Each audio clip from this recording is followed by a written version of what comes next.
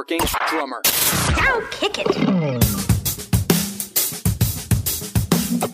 This is the Working Drummer Podcast, serving up perspectives, experiences, and stories from ground-level working pros. Advice, tips, and secrets on how to build a career in the music business. Hey everyone, Zach Albetta here, and this is Working Drummer Podcast. Thanks for checking us out.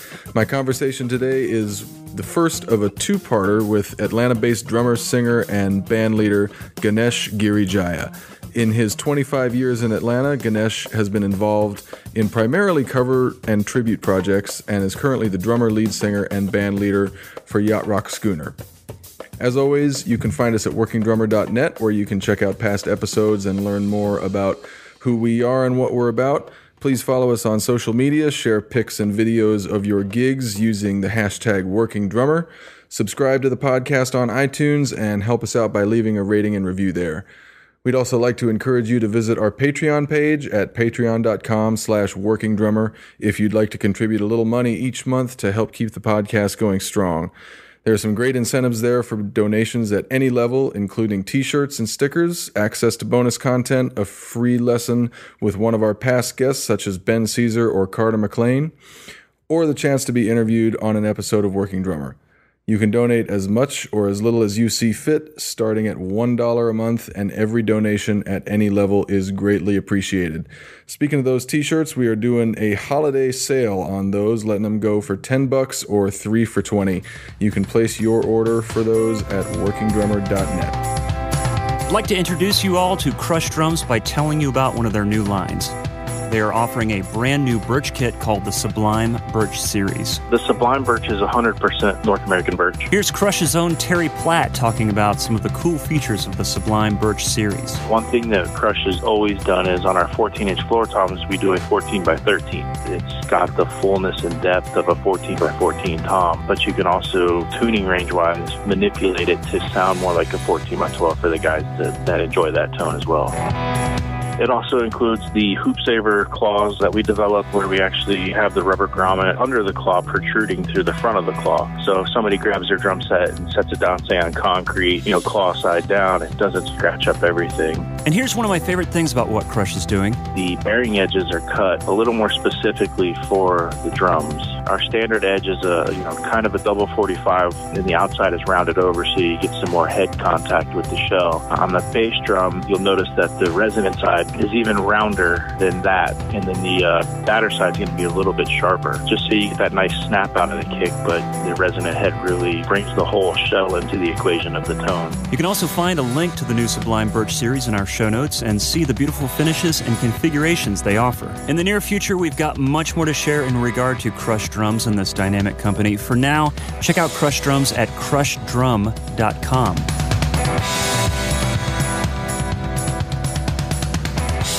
So this was a pretty wide-ranging conversation with Ganesh. We covered everything from his current gig to social media to Levon Helm to yoga. We do a deep dive into his yogic spiritual practice, which I found really fascinating. I hope you do too, but if not, just hang in there. We bring it back around to the drums before too long. So here we go with Ganesh Girijaya.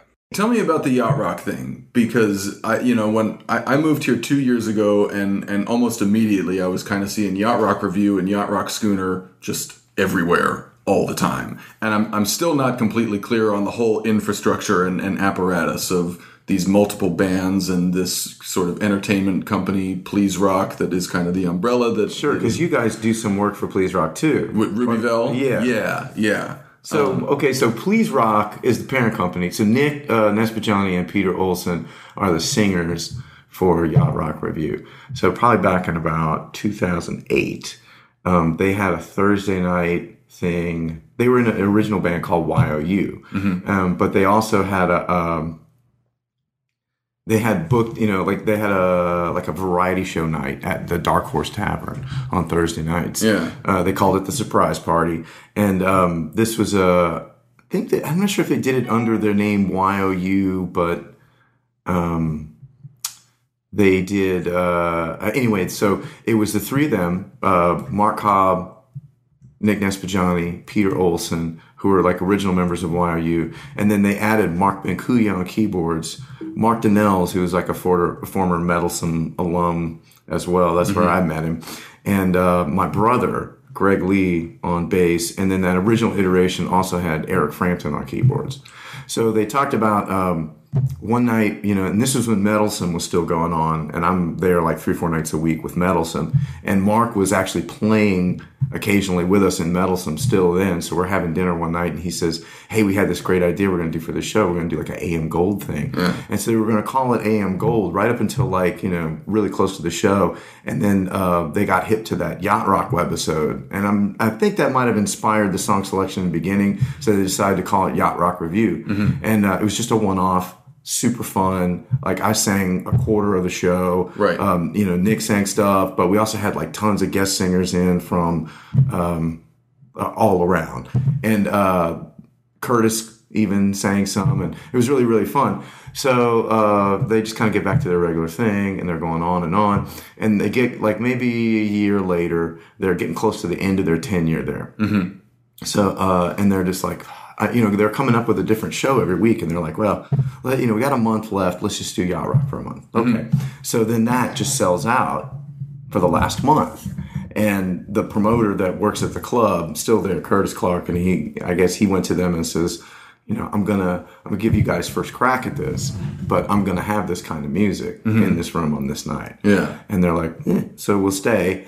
And they'd started building from there. And it was like really kind of off and running. Right. So within a year of that, like Nick is hitting me up to start the Overflow band, which is Yacht Rock Schooner. Right. And then around that, I think around the time that I'm not sure if Please Rock predates Yacht Rock, but somewhere around that time they had this parent company to kind of like all their different things. So they had like a couple of, like wedding cover bands and different things different iterations of their own group. Right. That were working in different situations. And Please Rock was the umbrella for all that. Mm-hmm. And that just kind of ballooned into the umbrella for, all their stuff. Right. So like I've been running Schooner. Our first show was New Year's Eve 2009. And I've been running it since then. It's been going on that long. Yeah. Wow.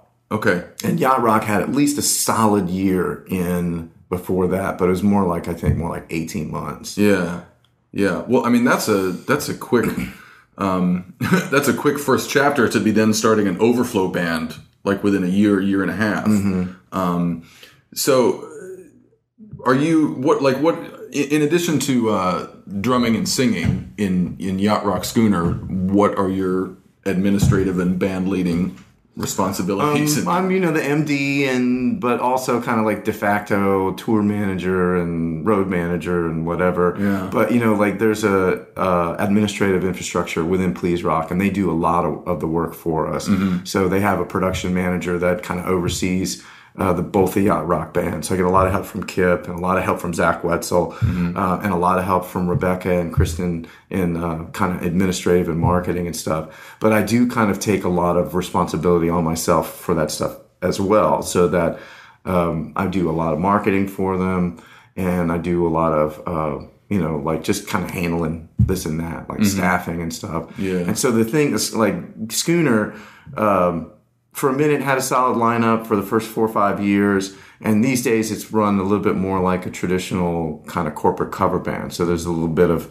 turnover here and there. Mm-hmm. There are some guys that are real solid primary, but I haven't played with the exact same lineup one night to the next all year. Right. Which is, and it's fine because I love everybody, and now we kind of got all the kind of the farm, everybody's really kind of trained up to speed. Right. So it doesn't really suffer from gig to gig. Yeah. Yeah. And before that, had you taken on that role in a group or on a project before? Yeah. I've been playing out, I was kind of the de facto MD for Meddlesome. Okay. And that catalog was huge. It was eventually it was like 300 songs. Jesus. And the staffing turnover was not nearly as bad. Mm-hmm. But, we did go through a bunch of guys, and oddly enough, one of the guys that I spent the most time with as a guitar player in Meddlesome is now like our primary in Yacht Rock. Mm-hmm. A guy named Matt Reed. Okay. He's fantastic. Yeah. So, I did that for Meddlesome. I ran shows. I worked for School of Rock for quite a few years, and I was a show director there and like head of the drum department. And that was when my brother was there also. He was the music director of the whole school, working under Justin Nyheiser, who's now like super big national corporate, that stuff. Right. And that's how Greg solved the problem of, I have a job, let me buy a house. He's like, look, I have a paycheck. I'm legit. Please believe me. Yeah. So, I'd done a few of those things. Like, certainly the going into the yacht rock thing was kind of the first time it was like, hey, we want you to MD this. Okay. And like that was kind of the first organized thing. But in those other bands, and of course running a show for a School of Rock, you kind of have to be able to teach all the kids all the instruments, right? Of a whole AC/DC show or a whole Rush show. So like I could, get through that stuff and be organized about that. But it's, it's different with the MD thing and a bunch of adults. You gotta, as manage schedules and herd some cats. Yeah, we use the term adults loosely, but adults meaning they're too big to hit them. Right. So you've been doing bands of all sorts for a long time. Do you notice an increase or an uptick in the demand for these kind of cover bands or tribute shows? Oh, sure. Why is that? Do you know? Do you have any theories? This is something I've been wondering about for a long time. I mean, I think the prevailing theory is, Rome is burning. So there was like, and you hear those comparisons all the time about how, kind of the latter part of the Roman Empire, like they were really obsessed with nostalgia, and like reminiscing in the old times and all this stuff. And, and you do see a huge part of that. I think like also kind of information technology becoming what it has become, like moving through like orders of magnitude in the last 10 years has kind of changed the way people consume music, in a lot of ways. But one of the things I see that happen is like, so there's kids coming up and it's much easier for them to listen to the music that their parents had. Right. But also to kind of explore that music further without a leash. Right.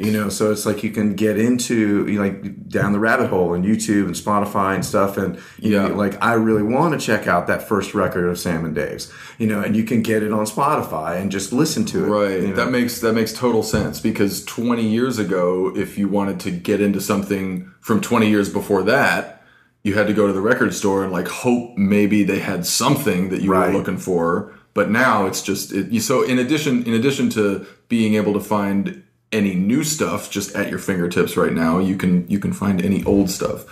I experience it too. Like some of these tribute shows I've done, it's it's stuff my dad listened to, like Huey Lewis and the News, and and it really holds a special place in my heart. Well, it's really fun. So like, I do a Steely Dan tribute, and like when I first started playing drums, like that was the bar. Right. And so like before I even started taking lessons, like I'm just playing along with Steely Dan records. And so it's like, that's a real trip to me to be, like now I make a living playing those songs where I was just like, might as well have been the moon when I first started playing. Right.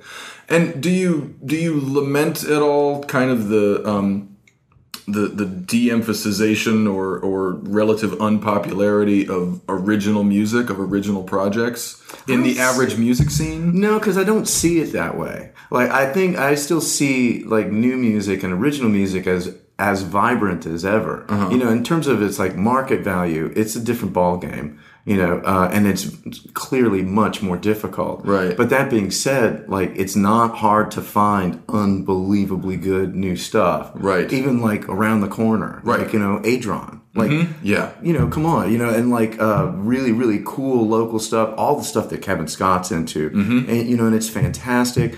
I could go on, but Blair Crimmins and, just talking about Atlanta bands. Right. Like, and guys on our roster at Please Rock. It's fantastic stuff. And like, also people that are kind of like combining old and new, like what Ruby's doing. Yeah. It's kind of like representing this thing, and it's like nouveau retro. Right. Right. I just kind of look at it from the artist perspective, from the perspective of Ruby or Blair or Adron, who, are producing original music and trying to build a following. It seems like really heavy lifting to me. It just seems exhausting. And, Blair's been doing it 10 years. Ruby's been doing it 10 years. And for them to have to compete with people like us now doing the tribute shows that are so popular, I'm ambivalent about it, because on the one hand, these tribute shows are so fun. This music is so great. But on the other hand, I want people like Blair and Ruby to get their due. And they're plenty popular in Atlanta and regionally, Sure. but I think it's apples and oranges, but I don't think many people see it that way. Because it's like Kip Connor put it this way, and I thought this is a great way to put it. It's like he used to be live sound and tour manager for Sean Mullins, and so he'll say, well, when I used to be in the music business, this is what would happen. Now that I'm in the entertainment business, this is what happens. Right. So they are kind of really different animals, but I think that it's real easy for original artists to look at what we do and be like, this seems so hard. These guys, it looks so easy for them. Right. Because the music that we play has already been sold. Right. We just have to communicate that that's what we're doing. But like they have to really get out there. But that being said, it's also like, for somebody that's savvy, there really haven't been more opportunities to disseminate your stuff. Right. So it levels the playing field, but then you got to be super good. And so that's like why, Adron by herself with a guitar, dude, slays. So and it's like that's why she's getting her propers. And like she's starting to blow up a little bit, and I think that that's not going to stop. Right. So I think that so as long as they don't view it, they're trying to view things with the wrong set of glasses, I think. Yeah, I understand what you're saying about how it's not a pie that's being divvied up between cover bands and original bands. It's like two different pies almost, and people want both of those pies. What they're going to spend their money on. It's like that's the thing. So, and you do have to communicate. So for us, like I can say Steely Dan or whatever, and people know what that is. But so Adron has to go a lot further to demonstrate what it is that you're getting when you pay for a ticket for her show. Right. But there are a lot more opportunities to do that, and there's a lot more things that you can do. It's, but it's tough. Like for us, it just seems laughably easy. You can just put together a band, I say laughably easy, but it's really, the thing is, it's the age of the HD tribute. And there always is going to be, and again, I keep coming back to Adron. That's part of the reason why she does well is that there's always going to be a market for really, really high quality stuff, and that market tends to be price insensitive. It tends to be what? Price insensitive. Yeah. Because they want the absolute best. If you're putting out the absolute best out there that that's possible, then there's going to be a huge market someplace for that.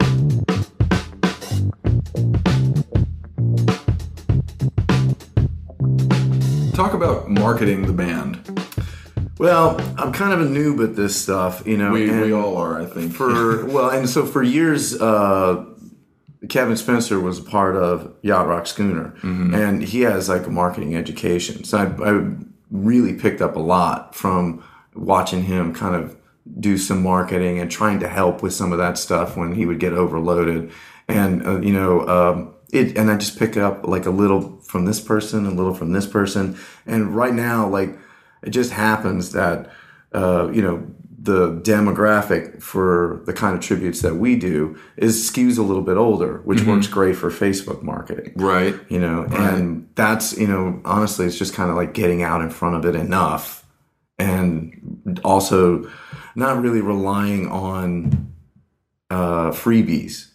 Just not going in knowing that you're going to have to budget some of your resources to market. And you can get a lot with a little, but just I kind of see people sometimes are bemoaning the fact that they would have to pay to reach their audience on Facebook. And I'm like, that's, I don't know, that seems like what Facebook is for. Right. Even though they didn't previously have to do it, but you know, like I've seen enough of these kind of platforms come and go over the years where they all kind of go the same direction. Eventually they monetize every part of it. Right. And that's fine because, you know, it helps them, you know, sell their advertising or whatever. And it gives you a chance to make money in there if you spend a little bit of money. Mm-hmm. So I would say I get, you know, many times over back what I put into marketing that stuff. Right, and immediately when you talked about, you know, spending money on advertising and people bemoaning the fact that they have to do it, I flashed back to 20 years ago when you had to print flyers, and like, you know, Kinko's didn't do that for free. No. So it's another example of how in the music industry people have become too used to getting shit for free. Yes. Like it happened almost overnight. Yes. And you know, so it's funny, like, musicians bitch about the fact that audiences want music for free, but then, you know, they turn around and they're like, oh, I have to spend money on advertising. Yes. Oh, yes. Oh, yes.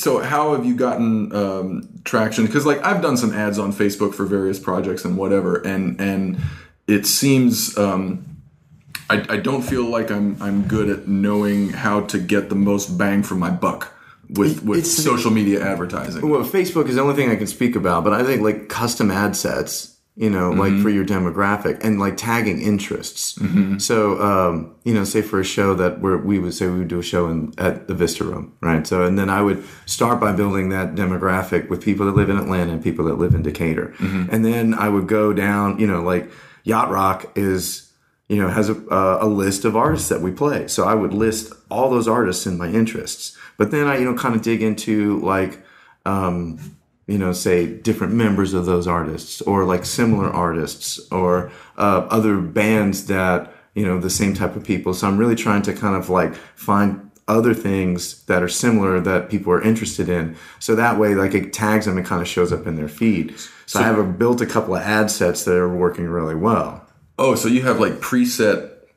Man, okay. Yeah. You know, and it was like one day I had to do an ad for that thing and I built an ad set and I saved it. Right. You know, and so now I like tweak it out every time, maybe add something, you know. So you're talking about dozens of keywords and interests and... Oh, yeah. Yeah. But, you know, it doesn't take forever. You know, it like really just takes 5 minutes when you're setting it up. Yeah. And then, you know, so with these type of ad sets, you know, like the $50 default when you get in, if you get out in front of it enough, like for 2 months, you can really like see some traction for $50. Yeah.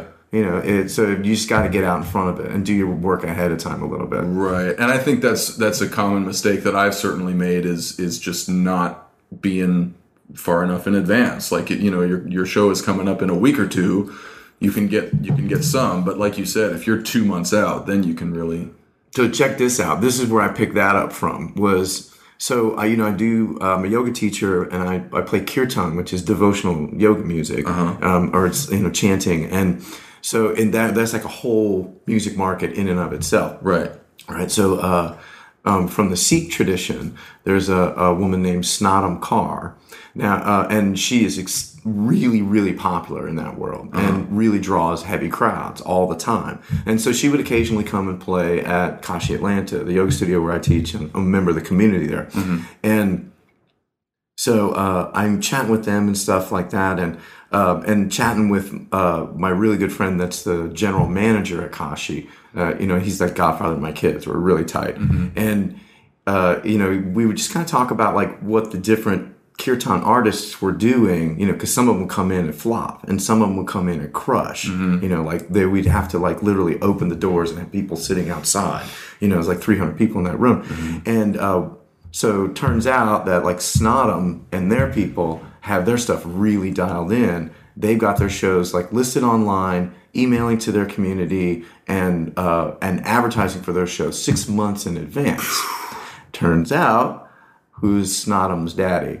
Used to be road manager for the Grateful Dead, you know, tour manager, like forever. So like she comes into it like honestly, and they just have their shit together, mm-hmm. you know. So when you come in and like a lot of times with those kind of bands, and you kind of see this kind of variance also in every type of music, where you got your bands that roll in, you know, 5 minutes early or whatever, and there's like, they're missing a few things, and they got just what they need to like eke through and make the show happen and stuff. And the advertising started like a week or two ago. Then you got this crew, and they've been advertising for 6 months. They've got a road crew. They bring their own PA. They've got their own stage. Like for a kirtan band, that's unbelievable, right? And they're rolling with like tip-top talent. Right. Like, the cats that play with them are insane. Yeah. So like that's a draw too. Mm-hmm. So like a lot of that stuff, like getting out in front, like shooting for the moon with talent, like that's things I picked up from them. Yeah. Man, that's just a full-time job in itself. It seems like it is. I mean, that's all I do is just I'm on the phone and like emailing people and just trying not to drop those balls. Right. Well, this leads me to another question that I ask people in your position for whom actually playing the drums is just one of many responsibilities and roles that they have. Do you find that like when you actually sit down and play the drums that you're like a little bit unfamiliar with the drums? You've been focusing so much on other shit and the other end of it that, when it's actually time to play, you're like, oh, wait a minute. Do I remember how to do this? Oh, yeah. Well, I had a couple of instances where there was like that. And so now one of the things I have to kind of build in is, this is making me sound way more organized than I am. But one of the things I have to build in is like, oh, I've got a Steely Dan show coming up. So that means sometime that week I have to book time in a room and get in there and work on those songs. Mm-hmm. Or if I have another, like I have Bill Withers show coming up. Well, and I'm playing guitar on that show. So I have to like book time. Okay, honey, take the kids, get out of the house because I've got 4 hours worth of Bill Withers to work on. Like that kind of shit. Yeah. And if I can get out in front of it a little bit, just make sure that, I'm taking time to keep my hands together a little bit, and so it's not like I haven't picked up the sticks in a week. Here we go. Right. And yeah, and you're right. It doesn't take hours and hours. You just kind of got to touch base with the drums and be like, "You remember me? I remember you." Exactly. And it makes it feels like it makes such a big difference if you can just get like a little pad workout in that day or something. So get your fulcrums together and whatever. Yeah. So it doesn't really kind of feel like that's that strange thing. But, then there are other things where, like I just have to make sure I work on them. Yeah. So like doing the Steve Gadd solo from Asia, it just, it takes maintenance, like to keep the muscle memory together. Do you play it note for note? I wouldn't say note for note, but I do as close as I can possibly get it. Mm-hmm. I figured it was going to be more interesting for the audience, but also less work for me in the long run to kind of transcribe the solo and play it the way that it is on the record. Mm-hmm. Because one, nobody's doing it. Right. And two, like, if I have a bad night and the audience really, like, they suffer. Right. And I watched, a million takes or different videos online of like Keith Carlock playing that song or like Dennis Chambers playing that song. Right. And it's like, there are definitely a couple of instances where it's like, I mean, of course they're brilliant and everything they're playing is amazing, but it's like you can hear them kind of like trying to stretch a theme together or something. And it's like, okay, if those guys are having a problem coming up with something to say every night, I think, let's just keep it easy. So like, at least I don't have to think about coming up with a solo every night. Right. I can just play that awesome solo. Totally. That was already there. Yeah. And that's a good way to think about it, because I've I did the same kind of thing when I played in this retro swing band in LA. And we did a song by it was a Cozy Cole drum solo. Oh yeah. What was the name of that song? I'm blanking on it. I'll think of it. But there's a very specific, Tom thing. It was almost like a sing kind of vibe. And I got into this band and I was listening to this song and I was like, oh, cool, I get to stretch out a little bit. And then I got to the first rehearsal and Mondo, the band leader, was like, you need to play this solo note for note. And, my jazz brain was like, fuck you, man. I want to do my shit. I want to, but, the more I listen to that solo, the more I realize the same thing. Like, it works. It delivers for the audience every night. It keeps me from turning that song into something it's not. And I took the approach of like Michael Carvin talks about reciting. Love him. Rather than playing. Yes. Right. So him. as soon as I heard him say that, I was like, oh, I'm reciting a poem.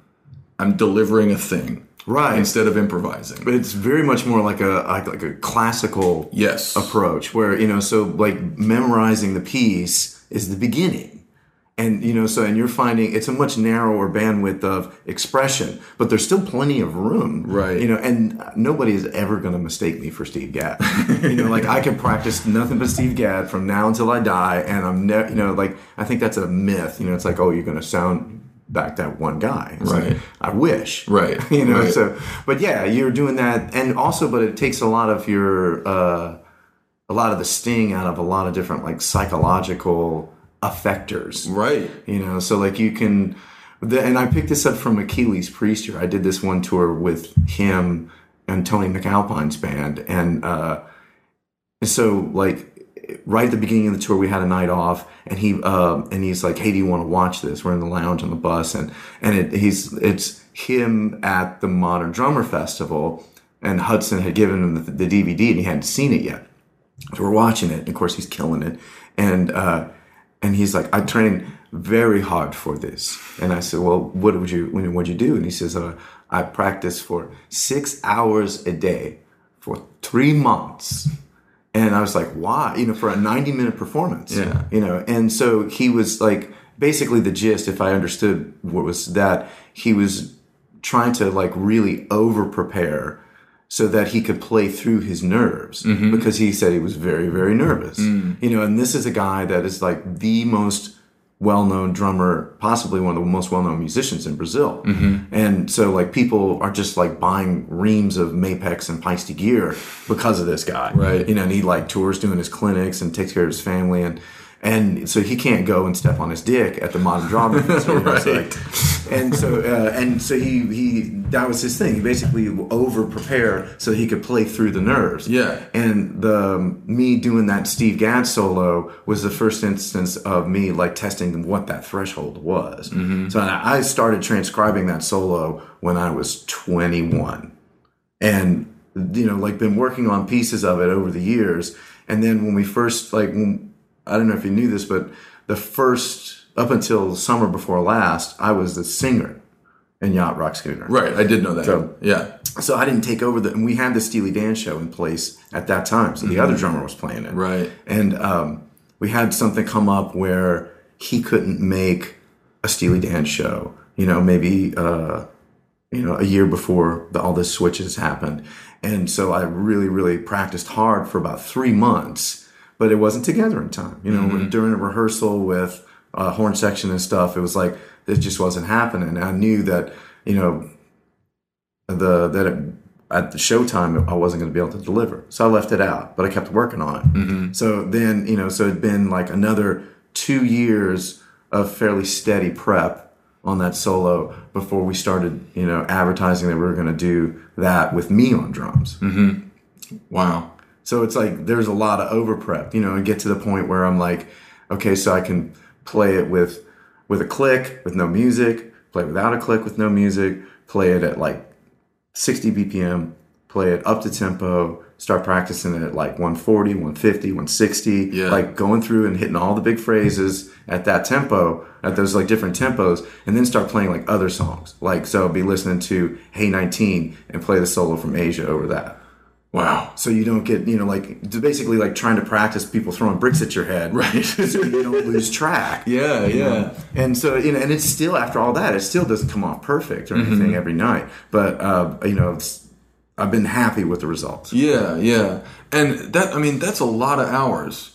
That's in terms of like song prep. This is another thing I wanted to talk to you about is just learning songs. Because in the last 2 years since I've come here, I've done a lot more gigs where, like a lot of the gigs I did before in LA and Kansas City were reading gigs. Mm-hmm. You'd either read the chart or you play with somebody enough that you just like memorize their arrangements and whatever. But in Atlanta, I've been doing these cover band gigs, these tribute shows, and you got to learn oftentimes a big number of songs in a short amount of time. And I've found that, for me, there's just no substitute for over and over and over. Listen to it over and over and over. Play it over and over and over. Are you making charts for that stuff? Sometimes, yeah. A lot of the times I'll start with like a cheat sheet or a chart that I just write out for myself. And if I don't have that much time to prepare, then, you know, I might end up using the chart or the cheat sheet on the gig. But ideally, I don't want to. Right. You know, I love that. I think that's good because I think it's really pro. You know, sometimes you see cats and every gig they're on, they got charts, which is, you know, it's fine. But I love that it does add something to the show. Yeah. And also in your execution. Totally. You know, it's like you're not buried in the chart. You kind of know what's going on the stage. But do you find that once you've made a reasonably detailed chart, you don't need it? Yes. You know, there's the process of committing it to memory. Yes. That's part of it. And like part of my memorization of the song becomes the mental image of the chart. Right. You know, and you remember, when I was writing that down, I remember that part. Yeah. You know, and I kind of have a process I go through where it's like, and part of it is that I have such a huge listening experience. You know, my dad was a musician, even though he wasn't a pro, but he like a huge music fan. My mom's a huge music fan. Lots of music in the house, like a lot of us. And so a lot of the shit that I play all the time now was stuff I listened to growing up. So it's in there already. So, but it's pretty rare that I come across like something that's not a modern song that I don't already know mostly. But when we get there, you know, it's like if I'm starting from the beginning, then I'll listen down and kind of sketch the form. You know, like intro, verse, chorus, whatever. Yeah. And then, like, if I have a second to do figures, I'll do the intro figure and the closing figures. So I got the start, I got the end, and I've got a rough version of the form. Now that can get me through 90% of the gigs. You know, especially if there's not a ton of stops or anything. Right. And then I'll go back through, if I have a minute, one more like kind of slow stop and start, listen, and flesh in some details. You know, and that will get you through 98% of the gigs. You know, and then the rest of it is kind of like your personal stuff. Like I haven't had a band leader that wanted me to do more detail than that, but I've often wanted to do more detail than that on my own. Right. So then I would go through and like find technical passages that might be difficult that I would work on, or make sure that I'm getting, you know, like if it's a vintage recording, like trying to understand exactly what's happening. Yeah. Oh, that's not an Afuche, that's actually like left foot on the hi-hat. Shit like that. Right. You know, so and just kind of like trying to work that stuff in. Yeah. On gigs where you're drumming and singing, is learning the drum part and learning the lyrics twice the amount of work, or do they kind of reinforce each other? It's twice the amount of work. You know, because like you have to repeat the process again with the vocal. Yeah. Unless you already know it. Right. Which again is like it's a really good chance that I know one piece or the other well enough to not think about it a whole lot. You know, but doing them together, you know, like there's still things that kind of best me, where I'm the Lifetime Project has been able to try and sing late in the evening and play it. You know, because it's so syncopated. You know, it's just like when I get that, I feel like okay, I can stop. But you know, other things were like playing Babylon Sisters and singing it. Now the vocal is so, you know, it's so unique. Like Fagen's vocal phrasing, particularly the rhythmic phrasing, and just a lot of the expressiveness is very, very deliberate and very distinct. But I have, you know, like a lot of people, a lot of history with that record. Right. You know, so like I could always just sing along with it. I know the whole thing, and you know, so I don't really have to think about executing the vocal too much. So I can kind of like turn some of the RAM back towards executing the drum part. Right. You know, which is, you know, as I get older, my ears get better and I hear more and more things that I'm missing. Yeah. You know, it's like, and you mentioned like the expressiveness of singing, and that, you know, I hadn't really thought about that before as it pertains to drumming and singing, because all I think about is the coordination. Like I'm gonna nail this drum beat, I'm gonna, you know, nail the melody, remember all the words, and you know, that's A+ in my book. But then you mentioned, you know, on top of that or underneath that, a deeper layer is the expressiveness and the emotion and the inflection in the singing. You have to sell it. Yeah. You really get in there to sell it. And that's the thing, it's like that takes some RAM. Right. To really get in there and sell it and just kind of like dig into your own thing and find your heart and then bring it back out. Yeah. And, I definitely found that was a bit of a curve for me, just to do it more coming back to the kit, and we have really good singers, and part of the reason why I hired the guys that we have, like, Cleve, I don't know if you know Doug, but like those guys leave it all out there every night, and that's the way that I like to approach it. It's like, I don't care if I blow it out, like, you're going to know that I meant every piece of it. Yeah. And they are like that as well. Has singing and drumming led you to influences? Like, have you gotten really deep into a singer and then as a result been influenced by a drummer or drummers, or the other way around? I would have to say that without a doubt, yes, but it's hard to think of a specific example just now. I keep getting back into Donald Fagen as a singer. Even like it's really easy to just kind of dismiss him as having a funny sounding voice. Right. But like if you... Same with Geddy Lee.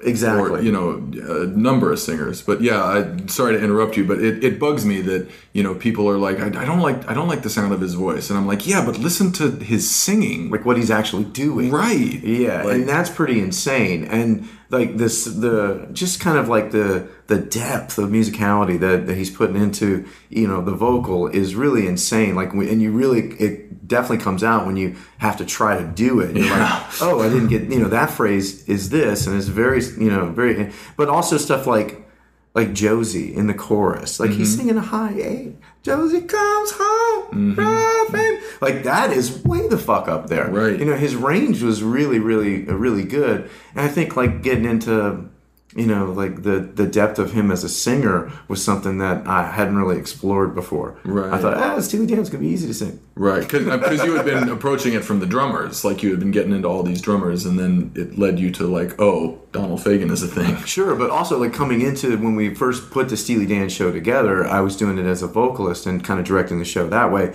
But so I was concentrating a lot more on what Fagen was doing.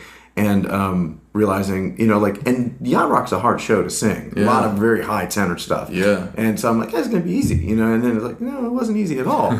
Like just getting it together where you're like singing it in tune and you're hitting the notes the way that he is, it's tough. Yeah. It's kind of a pitfall, I think, of some cover bands is like, they put this set list together and they're like, oh, these songs are awesome. This is, all the hits, but I think what people forget is like that, those set lists, like the typical 80s cover band set list or 70s or, kind of what you do, like those are some of the most iconic, unbelievable human voices ever. And I think, singers or band leaders or whatever don't always take into account like, can we really do this? Should we really do this? Because if you can't do it justice, my wife says people know these songs. People sing along with these songs. And if they don't feel like the person delivering it is really delivering it, then you're in trouble. Right. Yeah. And we would always like, for me, our policy is that like if we, I've come off of it a little bit lately, but like if you can't do it in a native key, you need to pick another song, and because like people do like they can't really tell you that's what they noticed, but they do notice, and plus you as a singer you fall into the pitfall of it's like, okay, so Robert Plant didn't have to sing Geddy Lee later in the set. It's like, you get these like really kind of aberrations of vocalists, but then you're going to pile them all together and do some of each of them, right? In one set, so it's just like, we're doing like Pablo Cruz and like there's a lot of Sky and stuff in there, and then turn around and do some Michael Jackson, and then turn around and do some Gary Wright, and it's like making all that stuff happen would really wear your ass out. Yeah. So, man, cover bands out there, be careful, man. Be careful. It ain't as easy as it looks. Be judicious. So where do you go to find a treasure trove of information about vintage drums, custom drums, and legendary drummers? NotSoModernDrummer.com. Since 1988, Not So Modern Drummer is an institution dedicated to researching and documenting the history of modern drums, the art of drum building, and the legendary drummers who play them. The writers and contributors are some of the top vintage and custom drum experts from around the world. Not So Modern Drummer serves as an online gathering place and marketplace for the worldwide community of drummers who buy and sell, collect, preserve, and play these instruments. It also hosts drum-related events that are attended by drummers from all over the world. This website is easy and fun to explore, and the monthly digital magazine subscription is free. So check out notsomoderndrummer.com.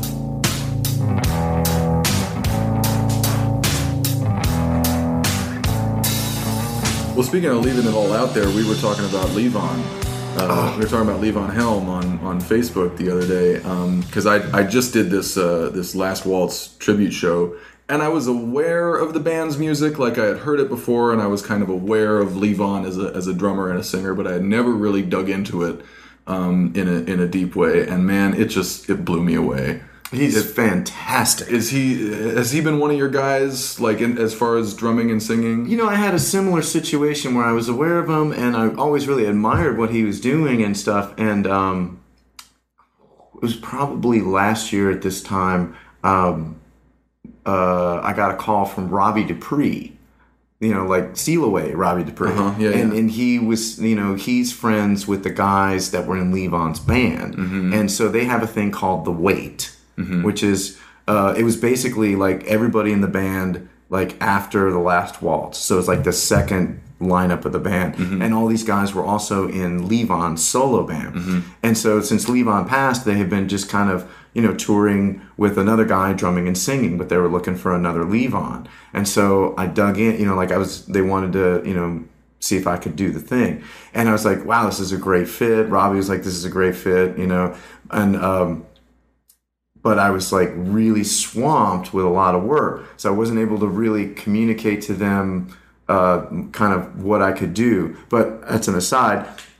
I had an excuse that I really needed to get into this music. Yeah. So I dug into like 4 or 5 pieces, like really, really hard. And it takes like, and now I kind of got like, it's a 5-hour study to like bring both the vocal and the drums up to, okay, like I'm going to get 99% of what's on the take. Yeah. And the thing that struck me, one about like, he has a really interesting kind of combination of feel and Marshall chops, mm-hmm. But also like a bass drum placement and how much he had in common with kind of where Bonham was placing it. Yep. Like very heavy downbeat, like really popping it right in the middle and just driving from there. And then, but just, I love the sound of his vocal. Yeah. And, I'm from, I think he's from Louisiana, but it's Arkansas. Yeah. Right? So I'm from Louisiana, New Orleans. Right, but your neighbors. My family is from, like, Charles, so, like... I didn't know you were from New Orleans. Yeah. Wow. Okay. Man, that's we got to like extend the interview now because I have more. I moved here when I was a teenager, and but so like it was really cool, like hearing a lot of like that home in his voice, and trying to really get like make sure I'm singing all the vowel sounds the same as he does it, mm-hmm. and the placement, and really trying to memorize it all. And then it really didn't come to anything because I really wasn't able to record any of it to the satisfaction of those guys. They got somebody else, and it turned out to be the best thing anyway. But it was really fun to get in there and do like "Don't Do It," and do "Up on Cripple Creek," but like really like dig into it, and do. Everybody does Ophelia. I've been doing that for years, and a few more things. I was fascinated with the more up-tempo stuff that they did, like Stage Fright and. W.S. Walcott's Medicine Show and this Wheels on Fire. Because like his, the thing that grabbed me immediately about his drumming was just all his right hand stuff. Mm-hmm. He's got like a jazz player's right hand. Mm-hmm. There's all kinds of ding, dig a ding, dig a ding, ding, dig a ding, ding. And you don't hear that a lot in rock or like in Americana music. It's more sparse, but like he had this busy right hand. especially on the bell. On that, he had like a little 16-inch. Yeah. I don't know what the hell that was. Small cymbals and yeah. small sticks. Yeah. Kind of a light touch for as heavy as the kick and snare could be. Right. You watch him play and it's like a pretty light touch, but the feel is heavy. Yes. It's bizarre. I don't know how he did it. And just like hunched over, turned to the right. Uh-huh. You know, I don't know how many hours he spent in that position, drumming and singing, but it just makes my back hurt watching it. I know, right? But still, it looked so cool. Yeah. You know, like and his whole thing, like it just kind of seemed to really suit his whole aura, like the way that, you know, they would put him in the side stage most of the time, and you could really like just see him, and he was this kind of, he had this gravitas, right? You know, like where it's like, man, you just unquestionable like authority, and then again another vocalist that would just like put every single thing into every note, right, just singing like his life depended on it, man. Yeah, every song. I was watching he was on Letterman like in the 80s, just to chit chat because he'd been doing a little acting and whatever. But Letterman asked him about, you know, is it hard to play drums and sing at the same time? And, you know, a lot of times, a lot of people that I've asked that question to, or who I've heard answer that question, are like, oh, you know, you practice it and you get used to it, and, you know, it's okay. And Levon said, it's incredibly hard. Like, I'm still trying to figure it out. And that made sense because I immediately thought of just like the concentration and kind of the soul and the 100% of himself that he's putting into playing and singing. Mm-hmm. You know, he's not emoting very much. He's not moving around very much. He's kind of closing his eyes a lot of the time. And you can tell, like, it's taken his whole self to make this happen. It's a thing when you're trying to, like, make sure you're remembering the lyric, and you're listening to intonation, and you're trying and work and mic technique, but you're also really trying to make sure that bass drum figure is solid, right? You know, and that the backbeat doesn't drift, you know, like, and everything's still popping, and trying to listen to the band at the same time. There's certain parts of it still where like my attention will, you know, like, when I'm normally playing, it's out here a lot, you know, and then when I'm like singing a difficult, or like there's a lot of syncopation between the two parts going on, like it just comes in and then it goes out again, you know, and, you know, like I'll have these moments where if I'll be like, did I lose any time there? Like, you know, like I won't really remember clearly about what was happening in the drums, you know, or like I won't really remember clearly if I nailed like transitional pitches, you know, like all those passing tones, and I'd be like, was that bad? You know, or, you know, asking somebody. I'm always asking people like, how'd that sound? And they're like, man, it's fine. Yeah, right. And it's, you know, it's a different kind of stage presence, because I think whether you're talking about drumming or singing or playing guitar or whatever, there's the kind of stage presence that takes up the whole stage, you know, that moves around and that reaches out to the audience and brings them in, and I love, like, Ruby Vell has that kind of thing, you know. But there's also the kind of stage presence like Levon or like you or like you know, who I can't think of other people at this time, but, you know, the kind of stage presence that is just focused and solid and just kind of occupying the space, you know. There's something compelling about that. There is. Well, and I think that's what, like, makes our favorite players so great. Like, you know, Gad's presence, you know, on the kit, you know, is just like, is interesting. I was talking with Jonathan Mover about Steve Gadd, and he said, you know, he was doing they were doing a session at Skyline when he used to have that in New York, and there was, like, you know, Mover was on the record, and so was Gadd and like El Negro and a couple other dudes, and but Mover was also engineering the record. So he says, I have this really cool old Superstar, you know, like Birch Superstars from the 80s, you know, 10, 12, 13, 16. And so, like, I did my tracks, you know, rack toms up, floor tom, and then, okay, so Gadd comes in, and we just, you know, move everything down one, make that 13 the first floor tom, same drums, same snare drum, same cymbals, you know, and then he goes in there and plays a track, and it sounds like every Steve Gadd record ever, you know, and he's like, how the fuck did you do that? And he goes in the room and sits down in the kit and tries to play some Steve Gadd licks, and he's like, you know, what the fuck? You know, and it's like, it's so much in, like, just that. It's tough to describe what it is, but like that connection between, like the whole body and into the stick, like into the note, like every single note is really deliberate. Yeah. Even the little stuff is just super deliberate. You're not throwing anything away. Right. And that ability to kind of really hyper-focus. I don't know, it seems like hyper-focus to us, but, like to Steve Gadd, that's just the way Steve Gadd is, probably. Right. And that's the thing about Levon. Like, there is zero waste. There is zero excess. Like, the fat is trimmed. There aren't extra drum notes. There aren't extra vocal runs. It's just like what the song needs, 100% into that. Yeah, I really love that about him. Yeah, it's the comedian Bill Burr. Yeah, he's like a weekend warrior drummer. I didn't know that. Yeah, he's super into drums. And he was talking to Mark Maron about how he, because Bonham is his guy. And he was like, I got super into Bonham, and I got the set he had. I got the vintage Ludwig Vistalite, with the big 26-inch bass drum and the Paiste cymbals. I even got the hi-hat stand that he had, And you know what I still sounded like? Me. Totally. Well, yeah, and Mover told me another story about that. Well, it was in his magazine. Dave Maddox. He's a British drummer, dude. And he's just a legend. But so he was really tight with Bonham. And so he was over having dinner with him one night. And we're talking about the same thing, like sounds in your hands. And he's at Bonham's house. They're having dinner. And he's like, I got to show you something, this groove I'm working on. And so they go downstairs after dinner. And he's got like a toy drum set for Jason.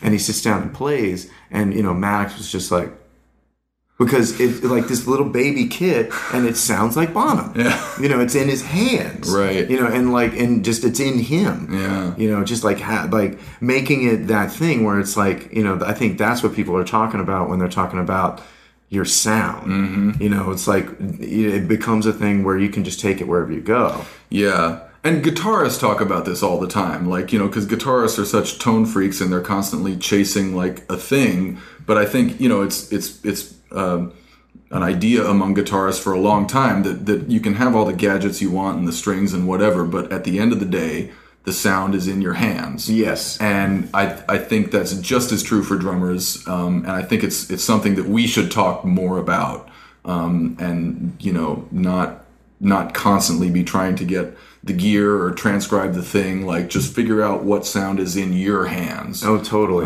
Because you're not playing the piano. You're not playing the drum set. You're playing you. Like, what you're trying to do is get your body to do stuff. Right. You're not really trying to get the drum set to do it. Yeah. You're trying to get your body to do it. Yeah. So it's like, that's the thing that you got to wrestle with is you. Yeah. What's it? I'll think of his name in a minute, but he's a really brilliant Halpern. He's a brilliant improvisational teacher that teaches in I think it's still in New York. Was it Kenny? Hal Galper. Hal Galper, that's it, exactly. And so that was something that he said, and I was like, and he was like, I was watching him do like an improvisation clinic, and it's teaching it on piano, and he's like, okay, who's got like a lick that you're kind of working on or whatever, and come on up here to the piano, we'll start working on this thing. And he says, like, I was watching this, I was on tour one time and watching this TV show before we had to leave the hotel room, and there's an interview with Dizzy Gillespie, and they're asking him, like, hey, Dizzy, what are you thinking about when you're soloing and stuff? And and Dizzy's like, well, a lot of people think that if I'm playing, like, in my head I'm going da do dee da da do do da da, but really it's more like da do dee da da do da. It's really like intensely focused thought. Yeah. And so Galper, then he takes a student and she's like, okay, give me a lick that you've been working on, like a 2-5-1 kind of turnaround thing. And she's like, okay. And she plays it out. Okay, that's fine. And so, okay, now, just sit there for a second and like shout the phrase in your head as loud as you can. And then just kind of go in. And she goes and plays it again. And it's like transformed. All of a sudden it's like there's so much more in it. And you can like break it down to each note and what she did with it, but still it's like there's so many like unexpressible tangibles Yeah. that she's putting into each note with that kind of deliberate thing. Right. More deliberate intention behind everything. Very This is much so. One of the things I'm working on with one of my students. He's an adult student. He's like probably in his 50s and just kind of a hobbyist weekend warrior. He plays in a Grateful Dead cover band.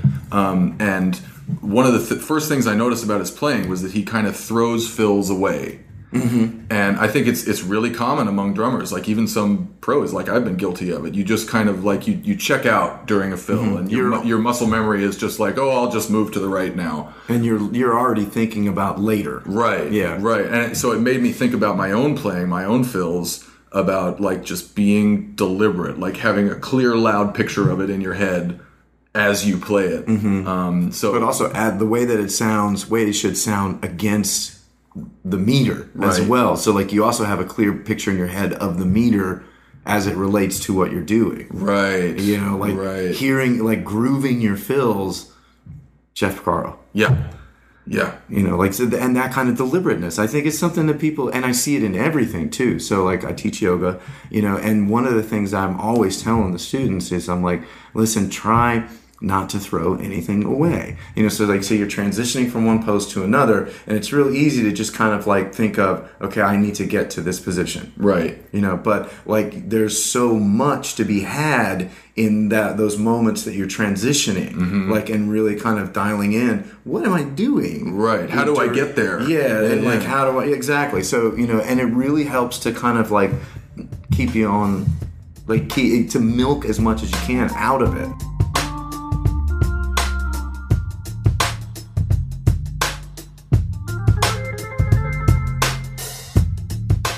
I want to talk to you about this yoga thing. Okay. And I want to talk about how it pertains to you physically and playing and all that stuff. But if I'm not mistaken, your yoga practice is not just like a healthy yoga practice thing. It's part of a larger spiritual journey for you, right? Yeah, I think it's more that than a healthy physical Right.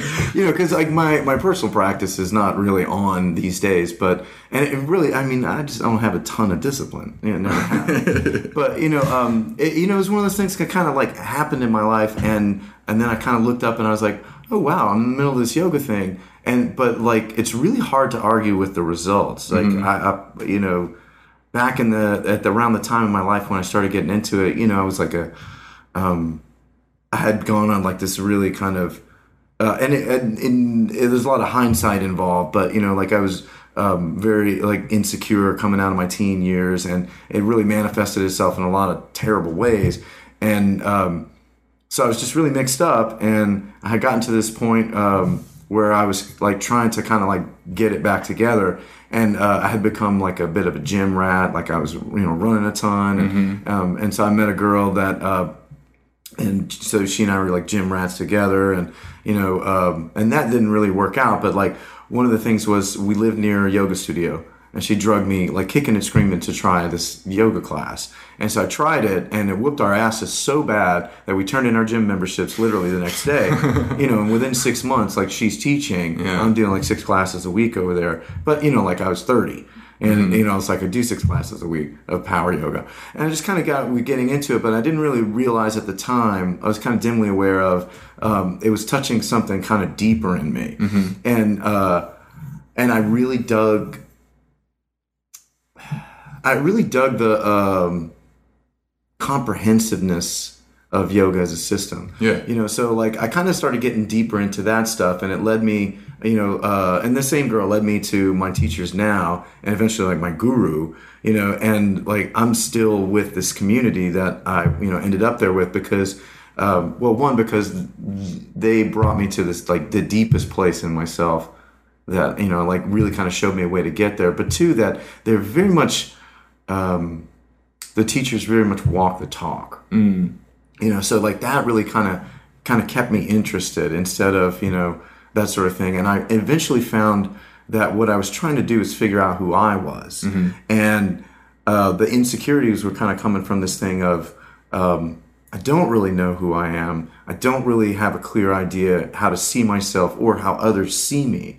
And I found in some of these people a really highly polished mirror. You know, and part of what I wanted to do was put myself in front of like an old school guru, spiritual teacher, and you know, and just see what happened. You know, like see somebody that could see anything, and what would they say to me? Right. You know, and so it's a real. This is a moment of real grace in my life because Ma Jayasati Bhagavati, my guru, she passed away in 2012, but like she was like the real deal and like old school guru, and at the same time, like she had a really kind of non-traditional relationship with her students in that, you know, like somebody like Satya Sai Baba or Swami Muktananda or whatever might have thousands of followers, you know, but Ma knew the name of everybody that she taught, you know, hundreds of kids, but like she was also like this real fierce force of nature to fight for people that nobody was fighting for, you know, and I loved that about her. I just loved watching her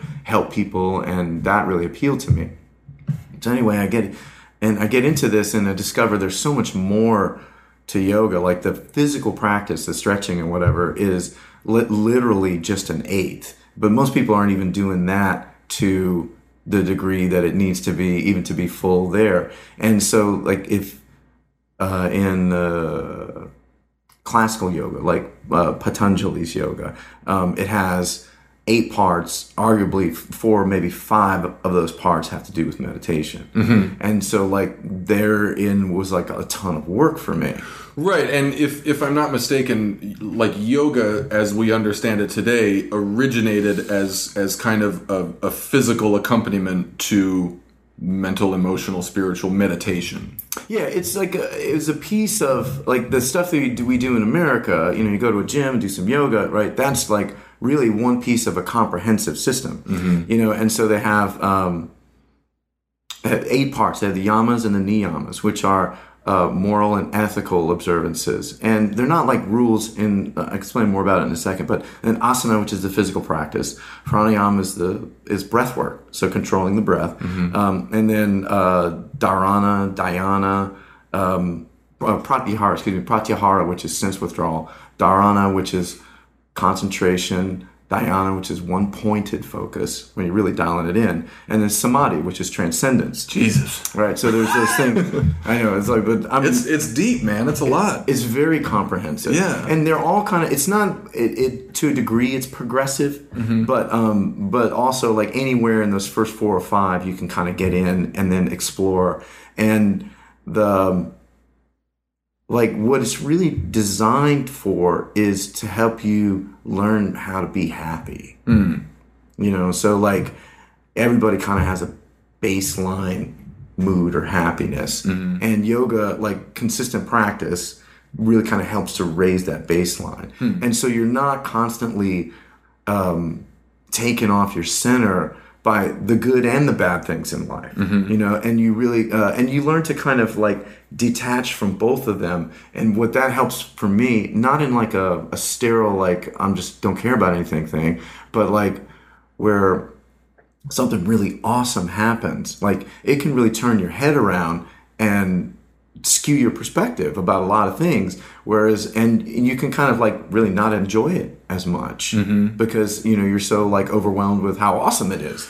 Right. You or, know? you know, if your expectation of that awesome thing is beyond what it actually is. Right. Yeah. Yeah. You can like, so whatever, like your mind can take you. And the same thing on the other end, it's like something that bad that happens can be made a lot worse by like just, you know, letting it take you out of your center. Right. You know, so you know, you can suffer a lot more. So it really has helped me both like deal with crisis better and then also like deal with joy better, like really enjoy things in my life a lot better and just kind of be okay with and discovering like who I am and all that. Right, right. This reminds me of my wife has been a stabilizing force for me emotionally in many ways, but she spends a lot of her time convincing me that a given stimulus is not as good or not as bad as I think it is. That's really the idea. You know, yeah. I'll let something run away with me, you know, good or bad.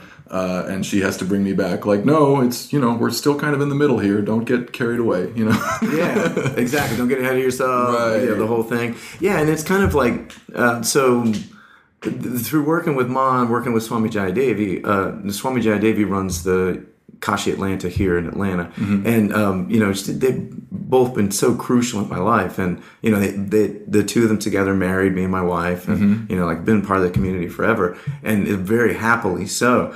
And they kind of you're looking at the ego, but in more of an Eastern sense. So it's kind of like the ego is the part of your mind that doesn't want you to change. It loves familiarity, and it loves to be in those groups, no matter how painful that it is. Right. And so the ego mind really wants you to be small. It wants you to panic. And the ego mind wants you to use your mind. And really it's kind of like putting the cart in front of the horse, because so if it presupposes that there is something else in there. There is some prime mover that directs your mind. And when you kind of reorient the whole package, where it's the mind is a tool just like the body, and you don't let it drive the bus, then you kind of start seeing that it has its own it has its own conditioning that comes from not really anything other than just noise. Right. Like media noise or just life noise and things like that. Right. And, I'm not sure how they would measure these things, but they do say that 90-something% of the thoughts that you think every day are thoughts that you thought yesterday. Right? You don't have new thoughts. Right. So, and it's this is kind of being able to kind of step back from your own thoughts and observe them, observe your own reactions, and then kind of take, you act instead of react. Right. It's amazing how if you think about it, the patterns that your mind goes through are familiar ones, because like you said, the mind, finds these grooves that it keeps going back to, and I think, to the mind, to the unconscious, something that, the familiar is always preferable to the unknown. Right. Even if the familiar sucks bad. Yeah, totally. Even if it's some pathology that you've been dealing with for years, if you don't kind of consciously redirect it, your mind will always go back there, because that's what it does. Totally. It's an electric impulse, basically. Yeah, and it's this habit, Yeah. And Ma and Swami really have these brilliant, and none of this is stuff that they came up with. This is all in the scriptures and the yogic texts, but their understanding of this stuff is so deep that they're able to kind of reiterate it in a way that's very easy to understand and apply. Particularly Ma Jaya, who had this otherworldly knowledge of spiritual text. She could just riff on something from any text at any point. Yeah. And it's kind of amazing. But and so Ma would talk about karmic spaces, where it's these, and there's a thread of fear that runs through all of them, but there are these things that you would you just kind of land in, and you find yourself making decisions from a perspective of jealousy, or a perspective of anger, or a perspective of self-indulgence, or, abuse of power, things like that. And she would, very, succinctly talk about, how to deal with those things, and for most of them in general, she would talk about it. When she first started talking about it, she's these are these cubby holes, where you go in and there's really only one way to come out. You turn around and go back out. And so you do have to kind of face, identify and face, oh, this is a jealousy thing. Okay, how do I deal with that? And then turn around and face that and go back out. And just having, there's a lot, even if you fuck it up and do it sloppily, which I do, and I'm still in, I'm definitely not trying to act like I've mastered any of this, but, even in the process, you're learning so much. Yeah. So Ganesh is not the name your mama gave you. No, it's not. When did that come about, and what significance does that name have? So that was probably July 2001. Okay. And it's it's an initiation between me and my guru, Mahajaya. And so she named me Ganesh Giri and later added Jaya, which means victory. And Ganesha is the aspect of the divine that removes obstacles. And Giri means mountain.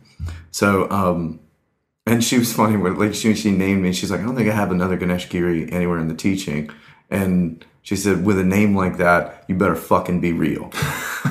She's really, like, very serious about it. Yeah. You know, but, and for me, it's just like, well, and her commitment, she used to always say about the name giving thing was like,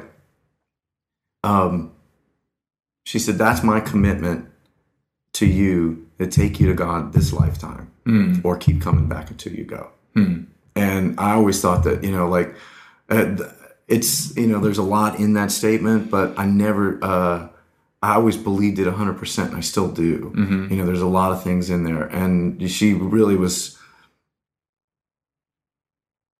just really, it's very hard to describe the influence that she's had on my life and still does. Yeah. And so, like, that was a commitment between us where, you know, like, I gave my heart totally to her, and I still do, you know, and in that, I've never trusted anybody the way that I trusted Ma.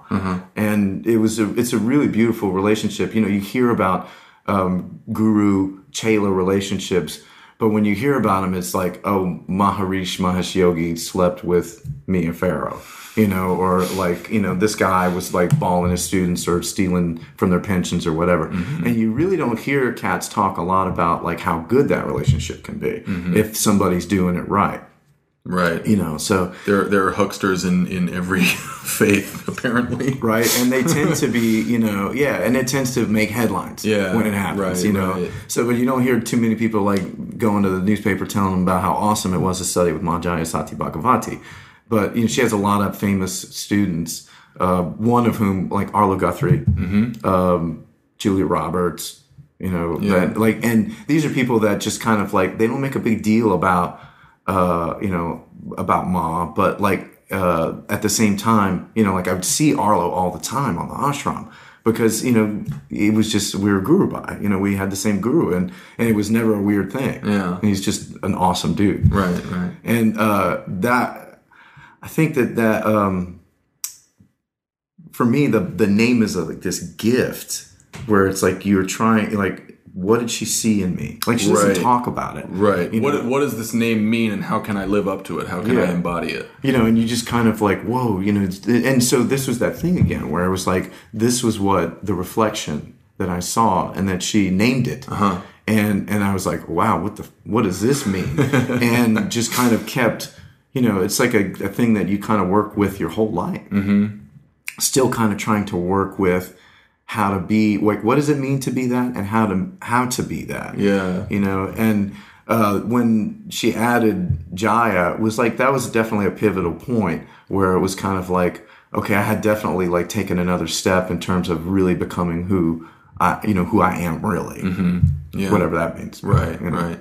So how has this practice affected your music life? Because, you know, there's obviously the physical aspect of it, but you mentioned dealing with jealousy and all these, you know, emotions that can negatively affect this career that we have. I don't think I would have been able to continue as a musician if I hadn't, you know, in hindsight. I think that getting into it both gave me tools to deal with the insecurities of the mind, but also the confidence to keep trying, to just keep trying to deal with them.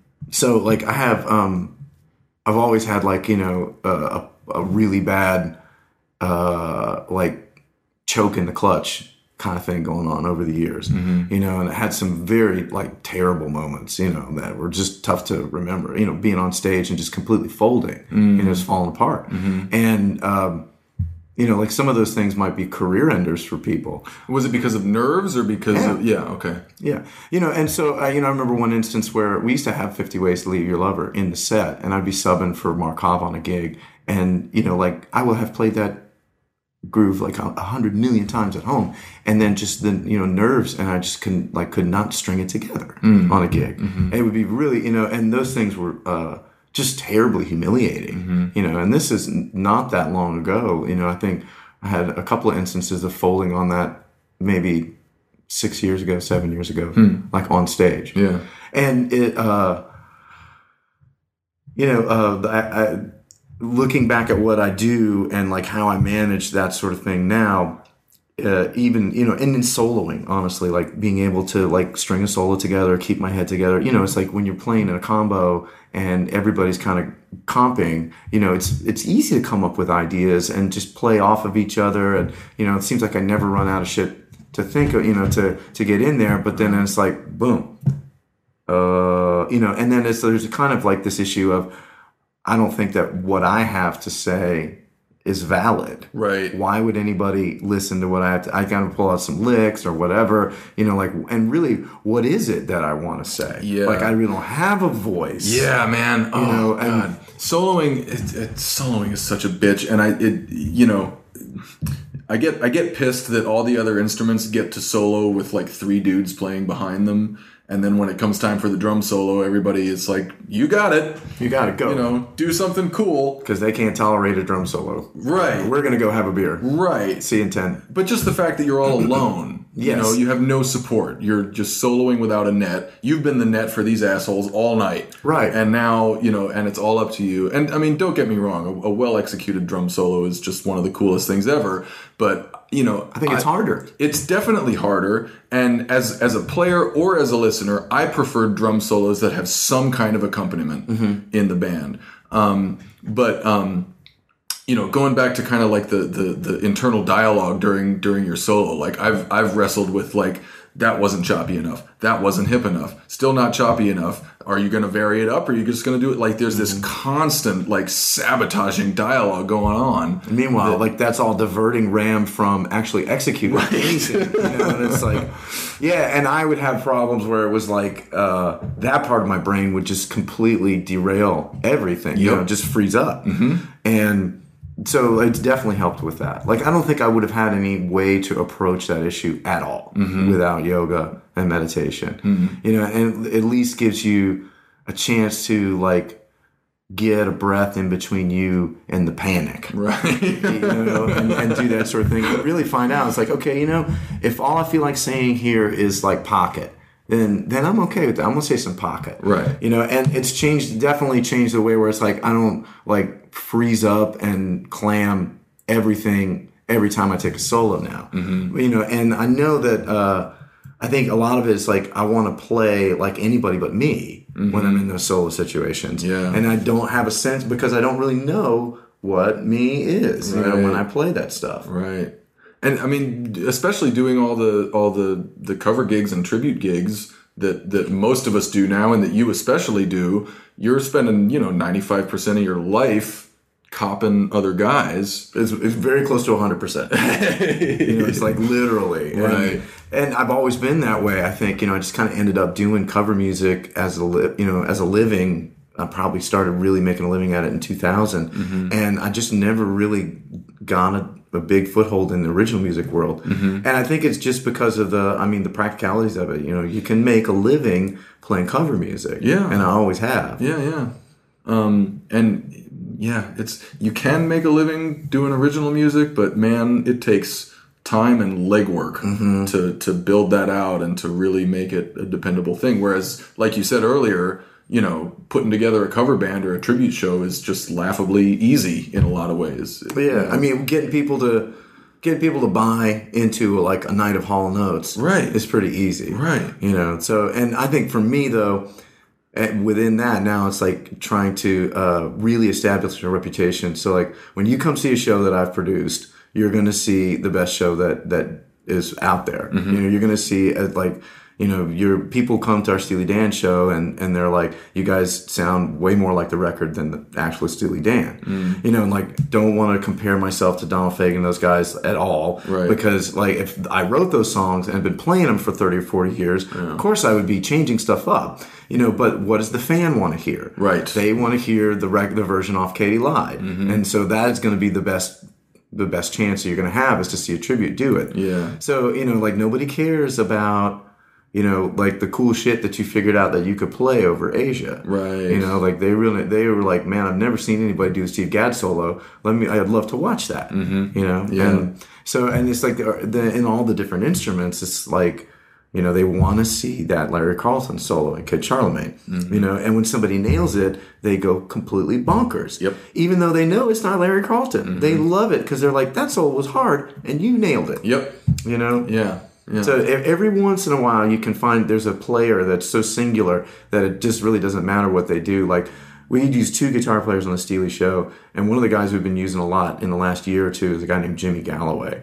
And it does not matter what that guy plays. Yeah. Like, he is a barn burner. Like, he's a thoroughbred. Right. And really, like, directing him is not a good idea from the point of, like, you're not gonna get anything better than what he's gonna come up with. So, like, first time we did Asia in rehearsal with him, you know, like, he didn't play any of the Denny Diaz solos. He just, like, improvised over those changes. And it was so badass that the whole band just stopped. You know, and so last gig that we did with him at Bankman's, we did a recent one. And every time he was playing the solos, like, the place would come unglued. Right. And I was going to say, like, if you're not going to play what's on the record, then you better play something just as compelling, if not more. Yeah. Because the crowd will respond to, you know, the transcribed solo because they know it and it's awesome and they're like, holy shit, he did it. But they'll also respond to something original, something improvised, if it has just as much juice as the original. Man, you don't get that all the time. Yeah. I can't say enough good things about Jimmy as a guitar player. He is just a straight beast. Yeah. Absolutely.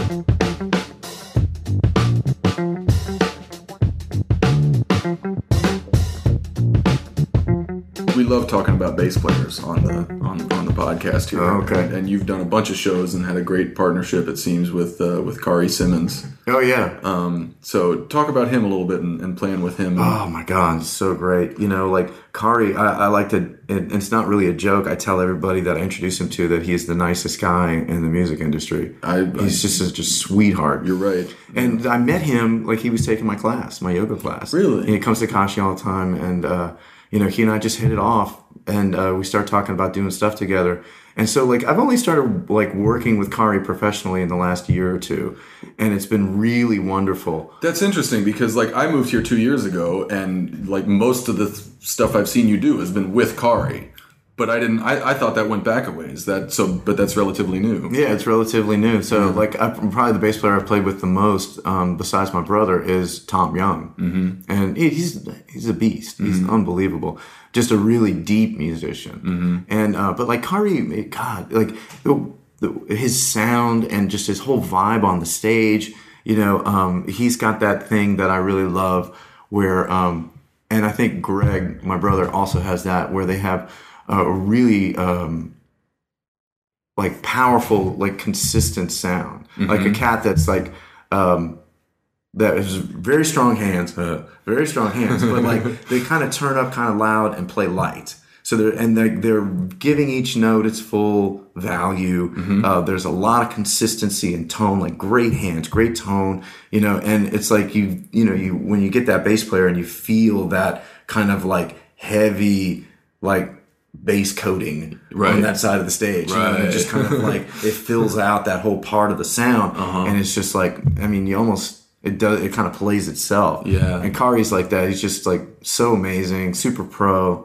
Can't say enough good things about that guy. Yeah. And the other thing about him that I love and that my wife loves, and I think a reason why he's so well loved as a performer, is just how much fun he has and just the joy that he exudes while playing. And it's cool to see you play together because, you know, a lot of times you're singing and you're focused a lot of the time. You're kind of inward and so that's compelling in that kind of leave-on way. And then Kari is kind of the opposite. Like, he's going outward. He's like smiling at everybody on stage and, like, you know, vibing on the crowd and vibing. Like, his aura is just like, you know, and I think that's a huge piece of his appeal is just like, man, you know, he just, like, lifts everybody up. Yep. You know, so much. And his time feel, took me a second to get used to it, and it's really wonderful. You know, kind of like the, because, you know, I hear a lot of Bernard Edwards. You know, I hear a lot of,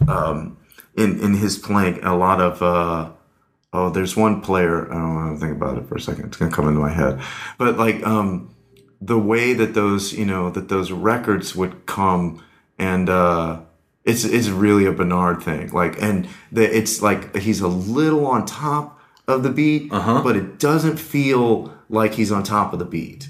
Right. You know, there's kind of floats like a little bit. shelf at the top of each note where, you know, he's kind of like, you know, like he's there with you when you're putting it in the middle of the beat, but also like the note starts a little early too. Right. You know, he's got this really kind of Jedi thing with his time playing that's just fantastic. And so like if you try to play to him, it's going to whack your mind out. But like if you have a strong insertal, like your sense of time is nice and strong, and then you guys kind of meet in the middle, it feels amazing. Yeah. You know? Yeah. He's got this forward momentum about his feel. It's like it's not on top of the beat. It's not pushing. It's just moving. It's like this constant kind of, you know, like you. I'm not sure exactly how to describe it, but like there are some bass players like Kevin Scott. Yeah. Like every one of his notes is just rooted like right in the middle, 10 feet below the earth, and just like bang. But Kari is like that. It's that solid without being that heavy, you know? I think, and like, so the difference there is like, Kevin has done a lot of time playing jazz, where, you know, in many instances, the bass player is much more the timekeeper, right, you know, than the drummer. And where Kari's played in a lot of like R&B and pop combos, even though he can play jazz, you know, so like he is much more working with the alchemy of the difference in the feels between the drummer and the bass player. Yeah. Oh, I'm trying to think. There was this one thing I was just like, oh, he really reminds me of Daryl Jones, who is a Miles bass player for, you know, like around the mandala, that sort of thing. But like I first became aware of Daryl when he was playing with Sting in like the Dream of the Blue Turtles era. And like he's got that, you know, like the body language is very similar, and the sound and the approach is really similar. Yeah. You know, it's like, it just feels like every time I play with Kari, I'm like thinking Omar. And I was like, let's make it feel like Omar, and that's going to work. Right. Yeah. God, he's great. I haven't gotten to play with him yet, and every time we see each other, we're both like, someday, man, it's going to happen. We're Make it happen. You know? Absolutely. Yeah. He's worth chasing. Definitely, for sure. Cool, man. Well, thanks so much for talking. Thank you for having me, man. It's been an honor, and I really appreciate it. Wasn't that cool? Like I said, this is part 1 of Ganesh, and part 2 will be coming at you in 2 weeks. We got done with this conversation, and I realized there was just so much of his story we didn't get to. Plus, I really dug talking and hanging with him. So I asked him to come back and get to the stuff we missed, including growing up in New Orleans, studying with Joe Porcaro and Ralph Humphrey in LA, the physical aspects of his yoga practice, and working for Drumhead magazine. So all that coming up in part 2. Ganesh also gave us a great installment of our Desert Island Record Picks bonus content. You can access that and the rest of our bonus content by donating any amount to our Patreon page. Once again, that's patreon.com/workingdrummer. Thanks as always to Mike Jackson for his technical assistance, and big thanks to him this week in particular for helping me handle a curveball that my aging MacBook Air decided to throw at me. Cheers, Mike. Come on back next week for Matt Krause's interview. Thanks for listening. Be well.